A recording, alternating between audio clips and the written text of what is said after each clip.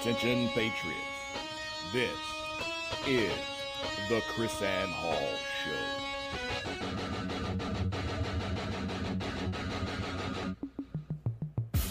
Who's gonna stand up? Where are the lovers of liberty? I think that's absurd. It's ridiculous. It's unconstitutional. It's out of control. You think this is over? This isn't over. There's a liberty wave coming. I pledge allegiance to the flag of the United States of America, to the republic for which it stands, one nation, under God, indivisible, with liberty and Rise and shine, liberty-loving patriots. Welcome to the Chris Ann Hall Daily Journal. Chris Ann Hall here, KRISANNEHALL.com, where we are liberty over security, principle over party, and truth over your favorite personality. Welcome to the show, my husband and co-host, J.C. Hall. Woo! So happy to have you with us here today. So happy to have you with us on YouTube. If you're with us on YouTube, hello, I'm waving at you. And JC's giving you funny eyeballs. So I wanted to talk, JC, we've got a big story today about the Supreme Court. And man, I tell you what, the movement of standard by this particular court, the Roberts Court, has just been just amazing throughout the years. Yeah. Since Robert has been the Supreme Court Justice, the movement of the power of the federal government, increasing power to the federal government, decreasing power to the states, increasing the sphere of governance for the federal government, decreasing the due process and the fundamental rights of the people, it's outstanding to me. I mean, not in a good way, but in a bad way. Yeah, it seems to be coming into focus. Like now that you kind of look back from the time of Obamacare opinion to now that you kind of get a broader scope, a broader view. Yeah, you see it's been, when you said lowering the standard, I think that's really an apt description, because you talk about, I mean, sort of devaluing property rights, Fourth Amendment protections. I mean, just on and on. Well, anytime crazy. You increase the power of the federal government, anytime you increase the sphere of governance, there is always exponentially a decrease in the rights of the people. Yeah. And that's what we're seeing. Fourth Amendment has taken a huge hit in the Roberts Court. You've got an increase then in regulatory power through the Roberts Court. And now we're going to see a decrease in the freedom of speech and right to peaceably assemble aspects of the fundamental rights of Americans' liberties. Yeah. So it seems just in my sort of layman's view, it's, I don't know the word, I don't know what word to use, but a more sort of chaotic trend, maybe inconsistent or whatever. So now, I've got the word for you. It's arbitrary. The word is arbitrary because the court is making this up as they go along, and Gorsuch mentioned this in the state. There's no real standard. Right. No, I mean, yeah, but that's the trend. That's the Roberts trend. But now I'm talking about in recent days. So particularly with Gorsuch and I would say Sotomayor, the fact that those two in particular are seemingly are on different sides. Well, Gorsuch's always consistent. Okay, so it's Thomas and Alito and Roberts that are going to be, someplace else depending on the thing, and then Sotomayor, like she's supportive of the Constitution. Well, in you've got Ginsburg, strict cases, and you've got so it's all over the map, is what I'm saying. Yeah, you've got Ginsburg, and you have Alina Kagan, they're Right. always the standard liberals. Yeah. Then you They're, have they're almost always opposed to liberty and contrary to the unless, 9 times out of 10 they're if you're a white guy, yeah. right, yeah. If you're a white guy, they're going Yeah. to be opposed to your liberty. Yeah, so unless, like we saw the other day, unless there's an overriding something that sort of trumps their anti-constitution view, then they're going to be consistently anti-constitution. So you have those two that vote one way. Then you have Thomas and Alito. They're usually together on any given day, unless there's an extreme police matter where Thomas has to, Thomas is is always the statist. nationalist and police state. Statist. So Thomas, Oh my goodness.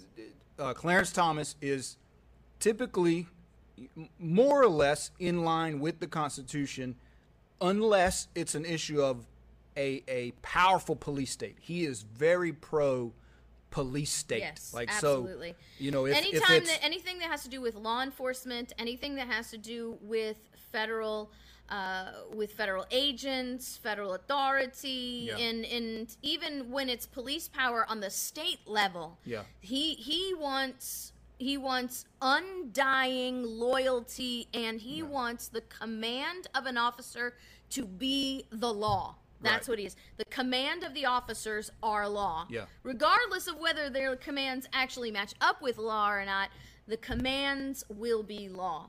Then you have Roberts, who is a wolf in sheep's clothing. he's schizophrenic. I mean, seriously, he's schizophrenic.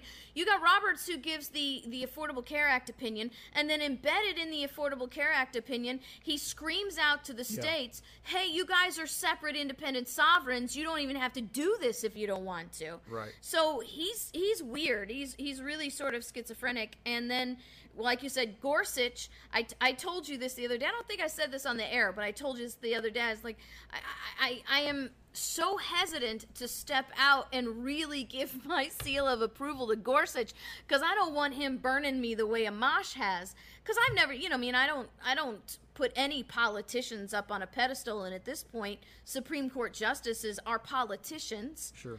And so, it's always liberty over security, principle over party, and truth over personality. But so it's a crapshoot with this court, because they all have their little areas that are their sort of pet hobby horse thing, and right. they have their blind spots. But Gorsuch is like he's sort of you can count on him. You almost know every time how he's gonna rule. How he's gonna Hold. issue his opinion. Hold.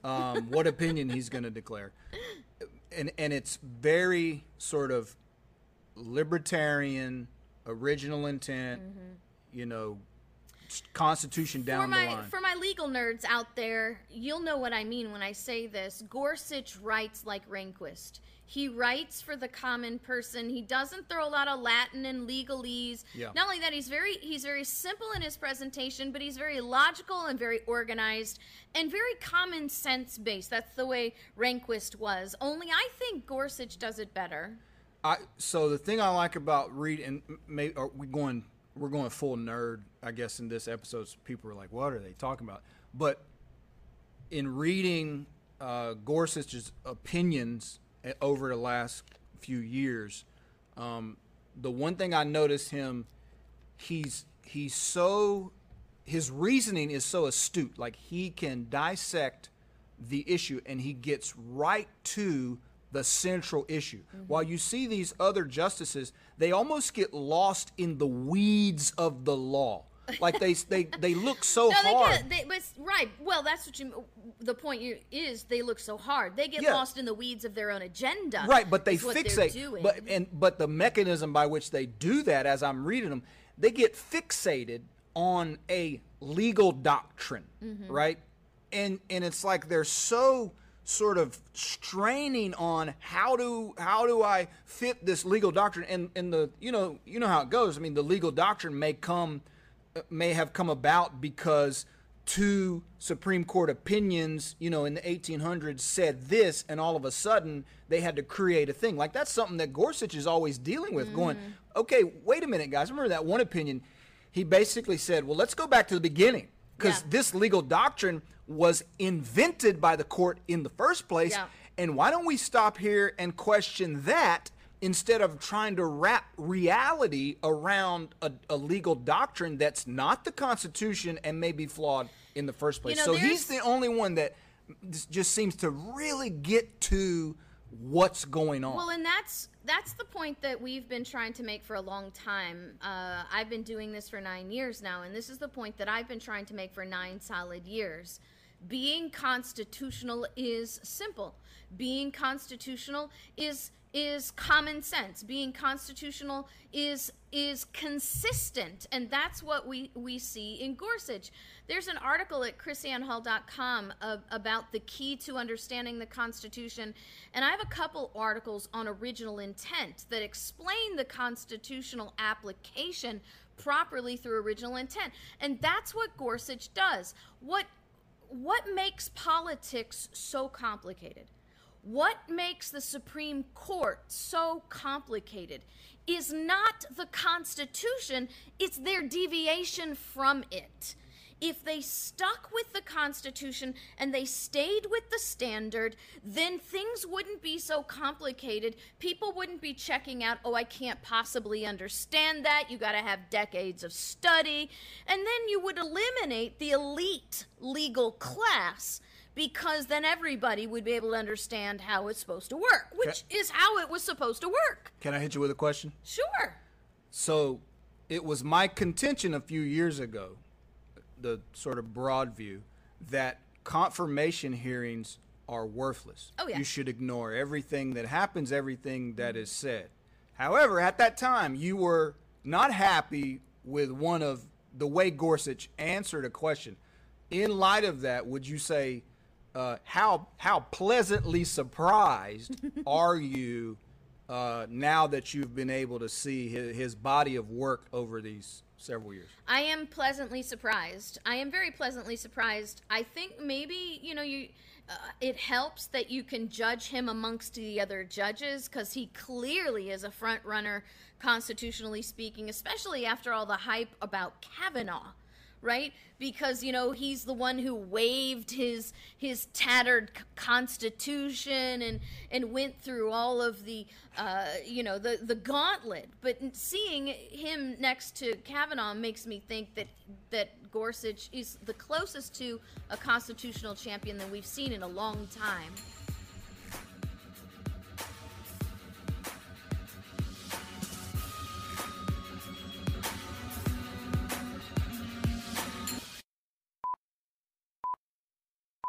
Liberty's lobbyist Chris Hall has now taken control.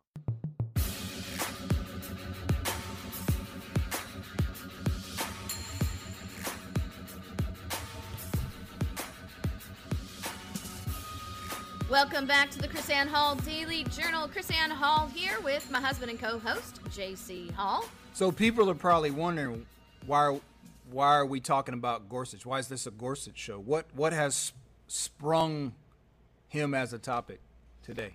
Oh, well, we have a Supreme Court case that we're going to be talking about, and it's all about First Amendment. Now, remember, there's 5 liberties in the First Amendment, and this Supreme Court case actually deals with freedom of speech and possibly freedom of press and the right to peaceably assemble, which should be foremost on the people's mind, because on Sunday, Franklin Graham called for a national day of prayer in support of Donald Trump.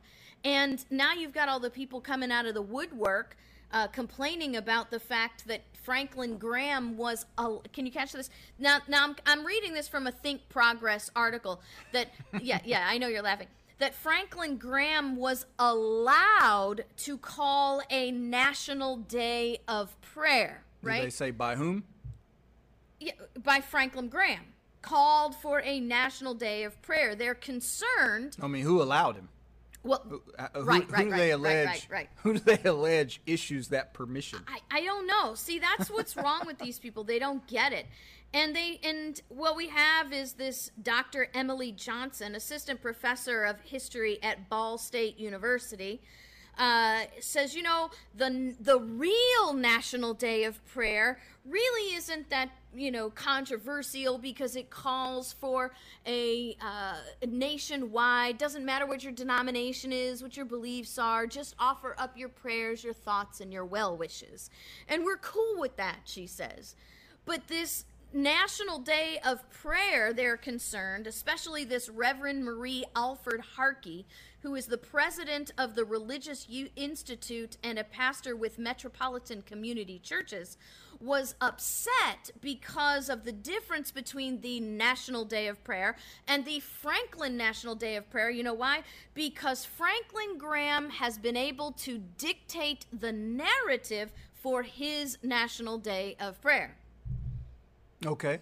What is what exactly is her, well, we know what her problem is with that, but what kind of sense does that make? Well, he can call, right. If he's the one calling it, he can set the agenda for whatever, and then people who want to pray for that, they pray, and then churches who don't, they don't. Right. And people who don't, and she's suggesting somehow there needs to be a government agency that approves to stop to regulate someone from asking for prayer for a specific thing. Maybe because he called for a National Day of Prayer, because he used the word national.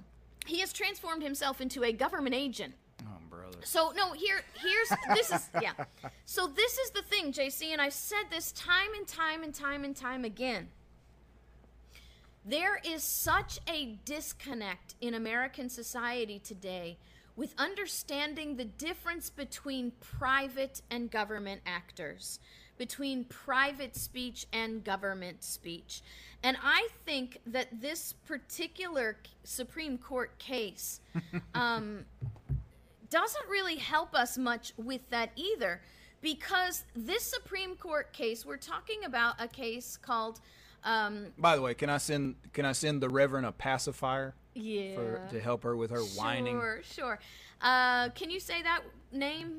I don't do Spanish well. Luis Nieves? Luis Nieves v. Russell P. Bartlett. Now, Nieves is a citizen, and Bartlett is a state trooper. No. I thought No. Bartlett was the guy No. they arrested. No. Because he sued the police officers. Right. That's why he's the petitioner. Versus Bartlett, right? Yeah. Oh, you're right. Okay, you're right. Bartlett is the guy who was arrested. Yeah. Nieves. That's the quote-unquote troublemaker. Yes, the troublemaker. So, basically what happens is, this is in Alaska, the 2014 Alaska Arctic Man Festival. And Bartlett doesn't like how the officers are conducting their, what we call in the legal field, their citizen contacts. So you go up and you ask somebody a question and how are you today and whatever. And Bartlett is running around the Arctic Man Festival trying to inform everybody they don't have to talk to the police. Now, when we come back from the break, we'll get into the details of this, but if you're watching us on YouTube, right now I have a segment up from Gorsuch's dissent that we'll see right after the break that really gives us the crux of the problem in this case altogether.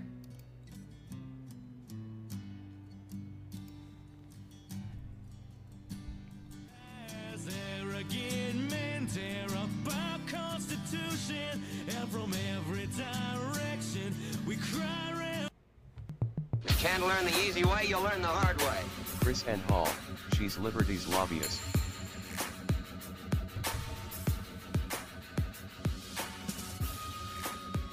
Welcome back to the Chris Ann Hall Daily Journal. Before we jump into the Supreme Court case, let me remind you, you must be a defender of your liberty. Let us help you train to do that. Join me and the bearded black cowboy, a.k.a. Larry Stevenson, a.k.a. Self-defense master, teaching us hand-to-hand self-defense, active shooter defense, handgun accuracy and precision, and in real-life shooter training, while I give constitutional background in the whole thing. So, this Supreme Court case, Neves v. Bartlett. And here's a clip from Gorsuch's dissent, where he pretty much sums up what happens. He says, no one agrees who started the trouble at the 2014 Alaska Arctic Man Festival, but everyone agrees two troopers ended it by arresting Russell Bartlett for harassing one of them. And it's the arrest that led to this lawsuit. Gorsuch says Mr. Bartlett alleges that the real reason the troopers arrested him had nothing to do with harassment and everything to do with his decision to exercise his First Amendment free speech rights by voicing his opinions to the troopers. Like I said, he didn't like this, what we call in the legal field, the citizen contact. Officers coming up to people. It's how they check if you're intoxicated, you know, or if you're they smell drugs on you or whatever, right? It's the whole contact thing is to initiate contact to see if people are violating laws. So the story was they're basically having a kegger outside this RV, and the cop said, "Hey, can you put the keg in the RV? There are kids around. There are minors here that are, running off with all this alcohol." And so then, which by the way was not Bartlett or whatever, but so Bartlett basically starts saying, armchair lawyer, basic defense lawyer. You don't have to talk to him. You don't have to answer anything. Blah, blah, blah. And they said he was being loud and yelled on. And then the officers alleged that they left when this initial encounter, and then apparently the officer was talking to a minor. Hey, you is that alcohol that you're stealing and now drinking?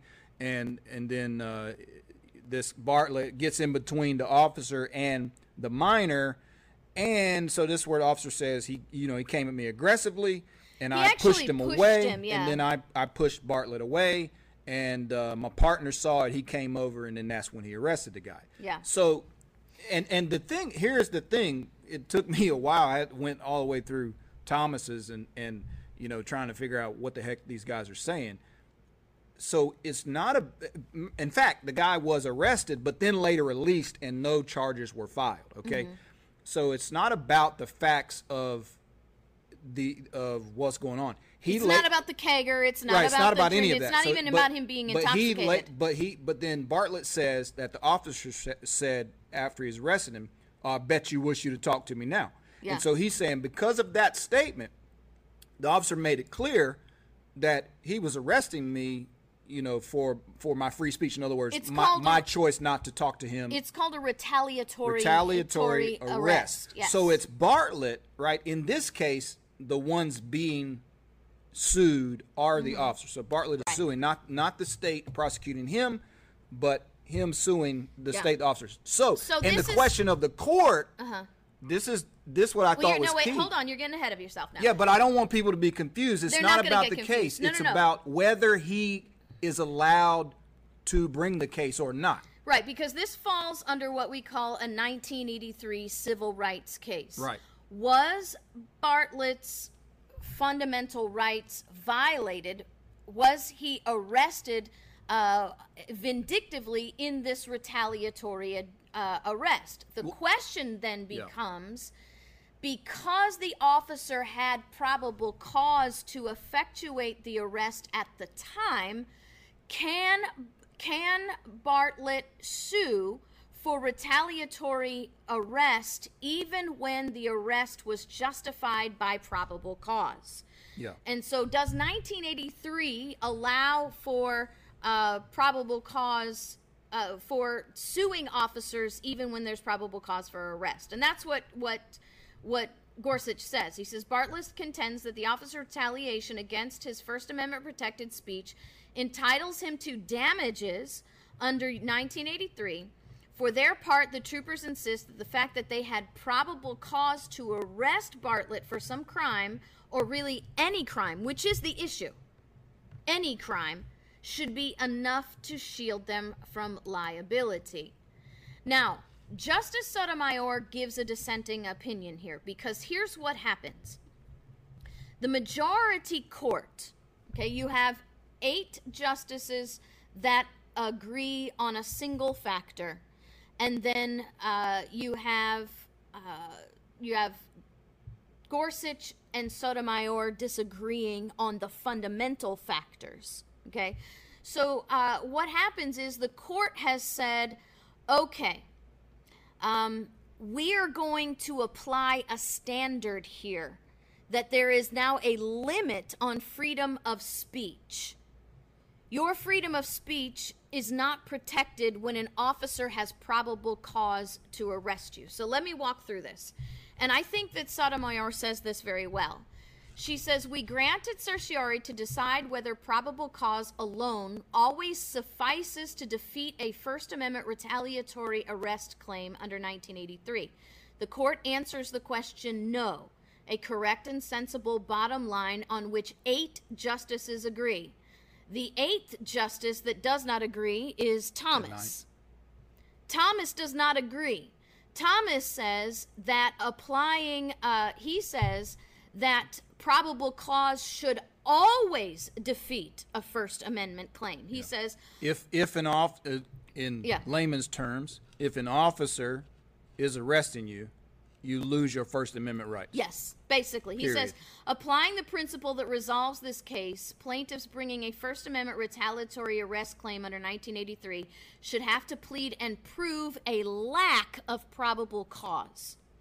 So we have he wants, the bottom line here I'm going to get to in just a second is, in this opinion, that's in the case. The court, in the trial. The court has shifted the burden of proof. Now, Thomas wants to completely shift the burden of proof. He wants probable cause to eliminate everything.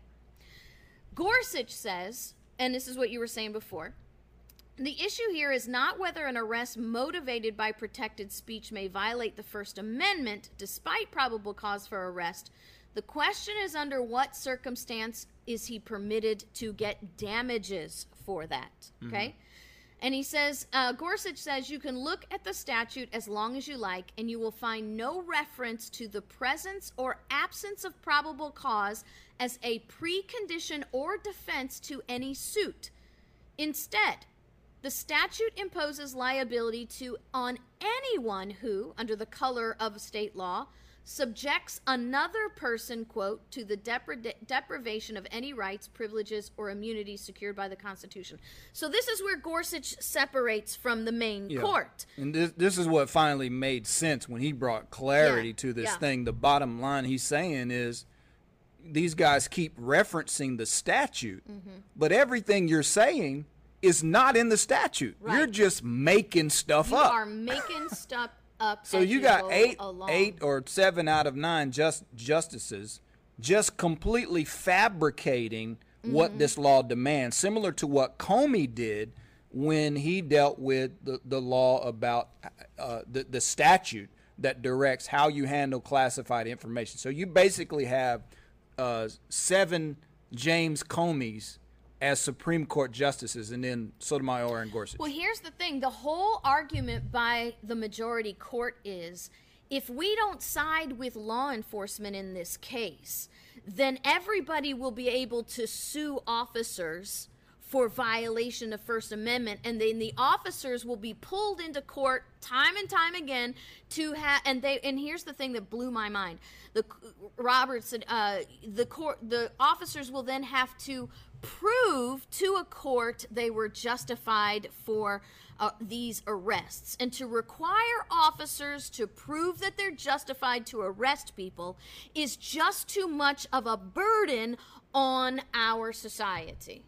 Well, if you're following proper procedure like most law enforcement officers are doing, unlike the few who give law enforcement a bad name, it's not a problem. And that's exactly what Gorsuch and Sotomayor say. But if there is a problem, how can 7 out of 9 justices say you have no right to appeal to a jury of your peers to make the determination? Right. That's right. what really appeal to the jury of your peers. And that's the thing that sticks in this whole thing. I believe you have to hang on to.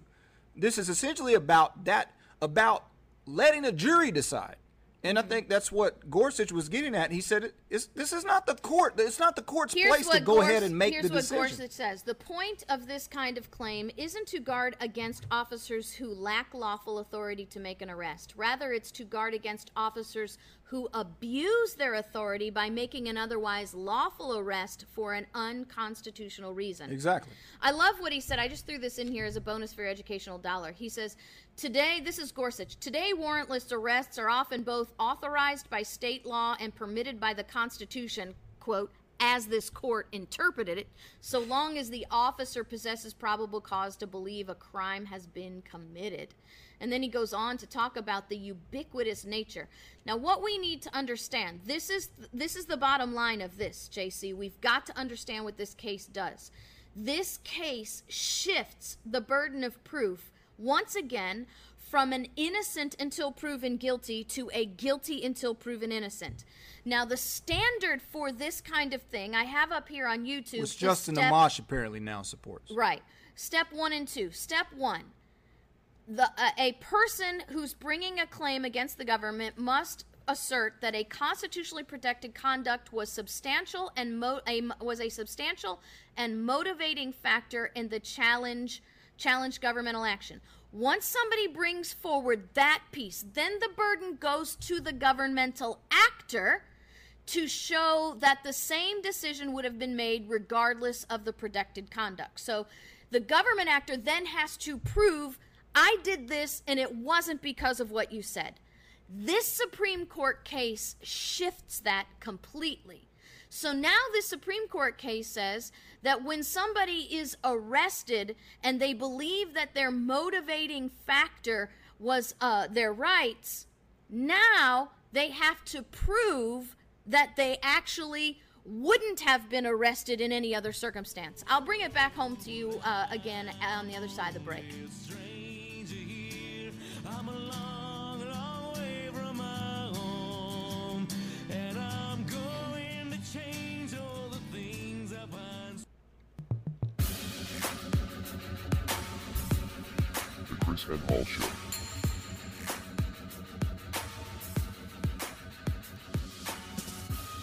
Welcome back to the Chris Ann Hall Daily Journal. Let me just show you how this shifts.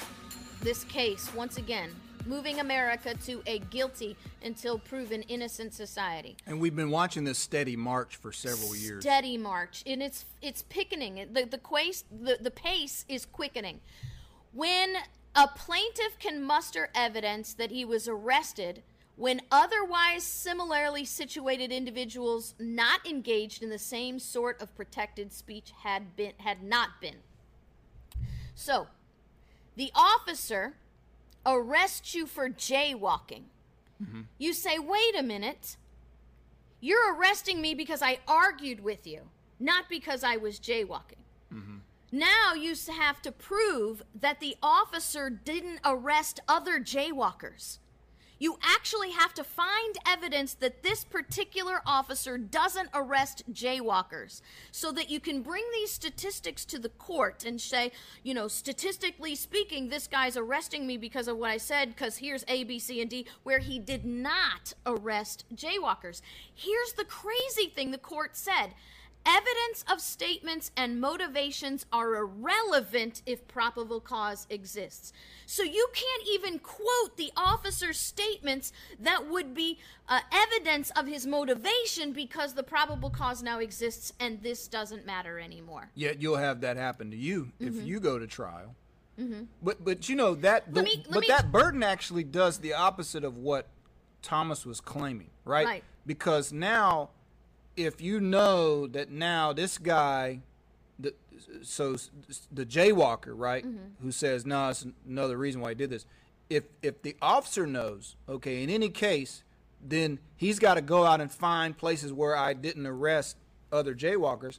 That is what puts an undue burden on the officer, because now the officer every day. We have a really great example. But the officer every single time has to make sure he arrests everybody every time. You talk about an excessive burden on the officer. Well, that's true, but I don't think it's going to go that way. I think it's going to be the way Sotomayor says. She says, imagine that a reporter is investigating corruption in a police unit, An officer from that unit follows the reporter until the reporter exceeds the speed limit by 5 miles per hour, then delivers a steep ticket and an explicit message. Until you find something else to write about, there will be many more where this comes from. Now, she can allege that this ticket was based on her freedom of press, but his statement can never come in as evidence in the process of determining whether she can actually bring this claim. Remember, it's not about whether her rights were violated, it's about whether she can bring this claim. Yeah. So the Supreme Court, Thomas would say the fact that she's going 5 miles an hour, it doesn't matter. It doesn't matter. So what happens is now we have a standard about whether somebody can bring a claim or not. And what happens is she can't bring the claim is completely stopped because of probable cause. And she can't say, well, wait a minute, this is what he said, because in the preliminary parts, this never, ever comes into evidence. Well, and Gorsuch made a good point about this, because people say, well, do the crime, do the time. In that scenario, she was in fact speeding.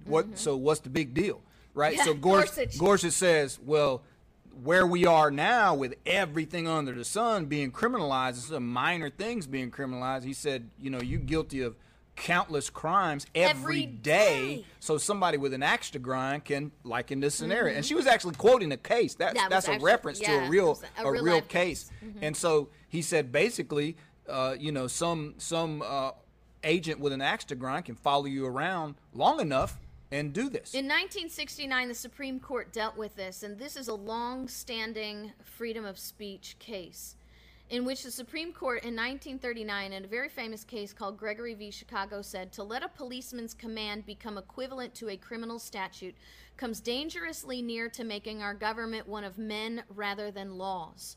And this is now what the Supreme Court has done. This Supreme Court has let a policeman's command become the equivalent of law. And this is what Alexander Hamilton said. What is the liberty of the press? Who can give it any definition which would not leave the utmost latitude for evasion?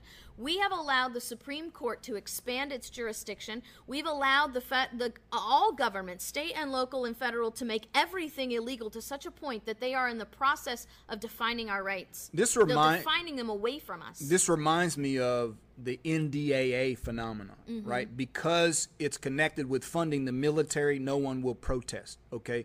So because this deals with police, they can take advantage of people's support for law enforcement and use it as a pretense to chip away at people's right to due process. Should we take a bet, JC, and how many people hate this show again today because of the topic here? Look, we're trying to warn you. There's a step, one more step to the dilution of our rights, and it's time to wake up and get aware. God bless you guys. We'll see you next time.